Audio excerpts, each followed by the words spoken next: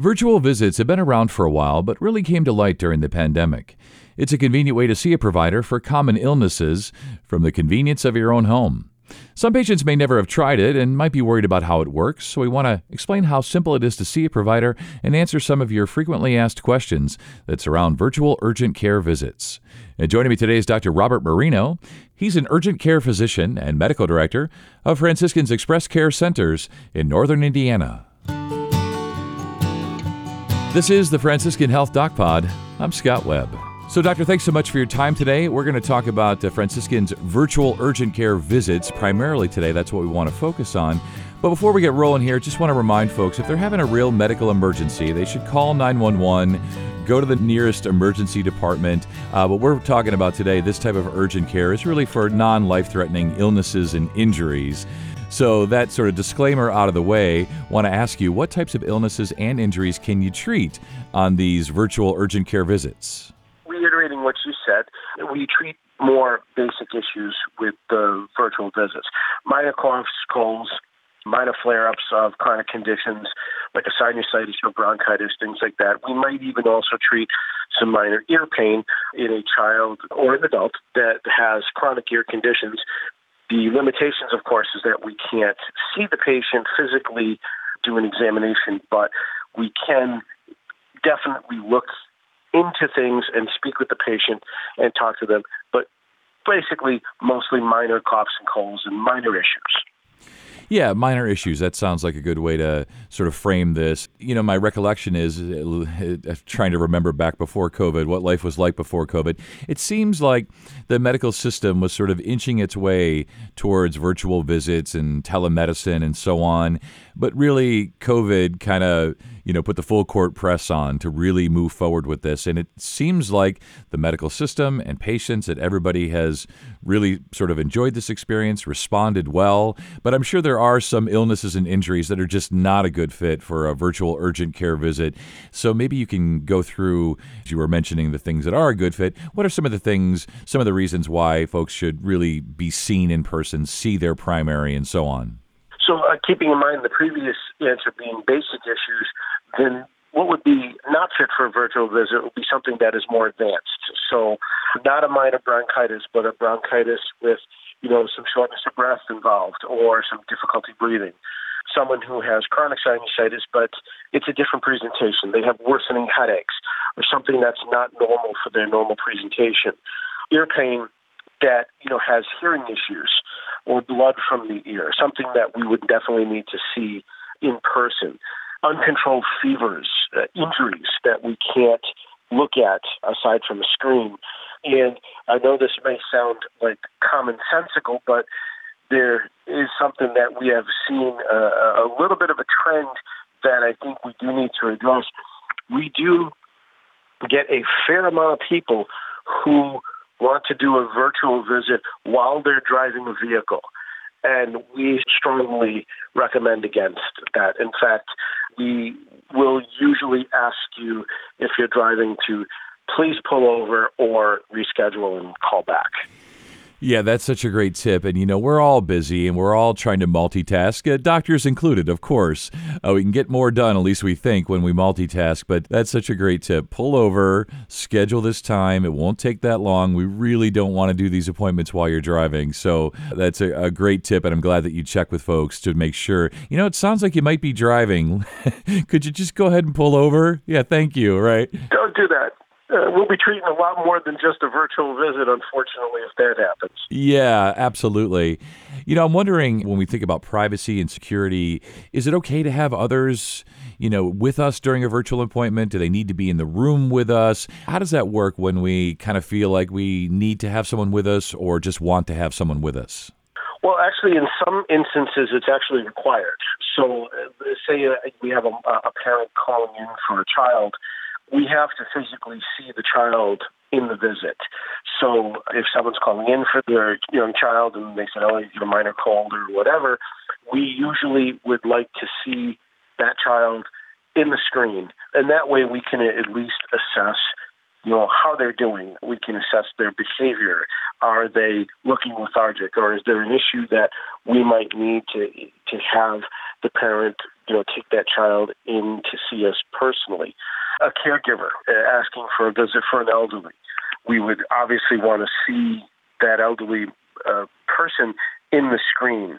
And we do ask that all involved must be visible to the provider, just as if you came in to see us in person. So in other words, if we had both parents that were present, we would prefer to have them present on the screen as opposed to have one parent and then another parent that we're hearing in the background doing something but commenting. In the other room yelling, hey, comments from the peanut gallery. Remind him about this. Exactly, yeah. So, just like as if you came in to see us, we wouldn't have a parent sticking their head in the room and saying, oh, by the way, don't forget to talk to him about this. So when you have a visit, just pretend it is a visit in an area in the house where it's just like coming in. And kind of that being said, it is somewhat funny sometimes with some of the background stuff that goes on during the virtual visit. So it's always good to maybe think where you are in the house and what's going on around you while you're doing that virtual visit. Yeah, that's such a great suggestion. Of course, for some things, of course, the gold standard is still to be seen in person, but these virtual visits do work. I've done one myself, and I sat in my kitchen, made sure I had good lighting. The doctor could see me, I could see her, and it worked pretty well. And I think that's just a good suggestion you have. Just folks get in the mindset of just imagine you were coming into the office, only now you don't have to drive in, you don't have to park, you don't have to take time off of work or anything. But let's try as much as possible to replicate that experience. So both people or all people together, not yelling from the other room, maybe not have the dog barking, so that everybody it can be funny, but right, it tends to take away from the visit, so that's okay. Absolutely, and of course things happen, and as you say, sometimes it can be funny and we can share a laugh, but we all sort of have a job to do here. And when we think about that, if during the course of a visit it becomes clear that a patient needs lab work or imaging, or you want to prescribe meds, how does that process go? Building on what we just said, that is kind of why we would like to see a very quiet area when we see somebody through virtual. We want to make sure we're doing the best evaluation we can because we don't have the luxury of physically being in the presence of that person. So when we do make that decision that we do find that they do need either lab work or imaging, even if they need prescription medicine at that point, after the visit is done, or sometimes during the visit, we do have full access to the patient's chart. So we can place orders for lab work, we can place orders for imaging, and of course we can place orders for prescription medication. However, if we're in a situation, especially through an Express Care Center, where we're thinking that all labs or imaging are truly necessary, we will probably be asking you at that point to come in person, especially in the case of imaging where we're thinking if an injury is bad enough that we would actually like to get x-rays, we would probably want to see that person in person so that we can do a better physical exam. Yeah, and I think we've all had this experience, doctor, where we met with our doctor and we felt fine, and then afterwards we didn't feel fine, like we got sick later that day. People just get sick. What are you going to do? But in the case of a virtual visit like this, if a patient begins to feel worse afterwards, how do they follow up? What do they do? How can they get back on the line with the same provider like yourself? When it comes to the Express Care Centers, again, the one thing that we do have to stress is we are an episodic care center. So just kind of like an emergency room, we take care of your acute issue, and then always we refer back to the primary care or the specialist. If for some reason, as in any visit, you don't feel better after the initial visit, or you do feel better and then you get worse again, then we always do recommend that you be seen. And in this case, we would probably recommend that, again, you would be seen in person. So there's a variety of different things that a patient can do. The first and foremost always should be to at least try to call their PCP or specialist. I understand that a lot of the PCPs and stuff right now, they're several months out because they're so busy, which is fine. But if they cannot reach their PCP, their primary care physician, or their specialist, they can always recall our Express Care Centers. But if you've already been seen, as in most cases, if you've already been seen and you're not getting better or worse, getting worse, then at that point we would probably recommend you come on in. We can do a better physical evaluation. And in case of some of the more chronic issues, if you are being treated for something that we know you've had before and you're not getting better with the standard treatment that you've had before, it is definitely time to see it, because there may be some more advanced treatment that we need, which can't be done really through virtual.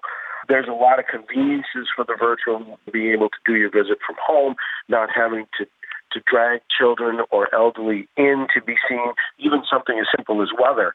And it's great, but it does have its limitations and it has its advantages. So as long as people understand what those limitations are, and we actually go through that before every visit, there's a list of things that we have to speak to before we start the visit. And one of them is just that, please understand that, the convenience, of course, is that you don't have to leave your house, but the limitation is that we can only see you from a screen. Yeah, I see what you mean. And when we think about, acute versus chronic, and for those chronic things, definitely should connect with your PCP, probably need to come in. There's only so much that can be done. But really amazing how far medicine has come. We think about electronic medical records, virtual visits. We've come so far in a relatively short amount of time, which is great. And I know that the insurance companies have gotten on board, whether it was because of COVID or during COVID or however this worked exactly. More and more of them are covering these types of visits. But I wanted to have you speak to it specifically about Franciscan's Express Care virtual visits. How is insurance handling that? Are they covering, the cost of these visits? If they're not covering them, is the cost relatively affordable for folks? Take us through that. So I think, as you mentioned earlier, there was a virtual visits that existed well before COVID. I just don't think people were so aware of it. And then, of course, COVID was the catalyst that people didn't leave their houses. They were literally told, don't go to the emergency rooms. There were doctors' offices that closed. So there was no other way to stay in touch with the patients. So the insurance companies address that. They do view virtual visits as essentially a regular visit. So all the qualifiers that you would have if you came in person usually do apply. So we're talking about co-pays and deductibles. Those all apply. And we can also, accommodate people without insurances, just like we would, again, if you came in person. And if I'm not mistaken, I think the out-of-pocket cost for the visit is somewhere around $49. But keep in mind, that is just a visit, whether you have insurance or not. That's just a visit. If we do need things like lab work, imaging, prescriptions, or if you ended up having to come in to physically be seen, that's all a separate cost item that the insurance company would take into consideration. Yeah, that's a great point. It would be great if we lived in a world where $49 covered everything. The visit, the labs, the imaging, prescriptions. Yeah. I want to go to that place, but sign me up for that one. Yeah, but as you say, insurance covering things when they're not $49. Again, if you have to go in for something chronic or you need lab work, imaging, prescriptions, that's a separate matter, different charges and so on. So, Doctor, this has been really informative today. I really appreciate this. Thank you so much for your time, and you stay well. Oh, thank you very much. It was a pleasure being a part of this. Visit franciscanexpresscare.org to find a location near you and to schedule a virtual visit. And if you found this podcast helpful, please share it on your social channels and be sure to check out the full podcast library for additional topics of interest. This is the Franciscan Health Doc Pod. I'm Scott Webb. Stay well, and we'll talk again next time.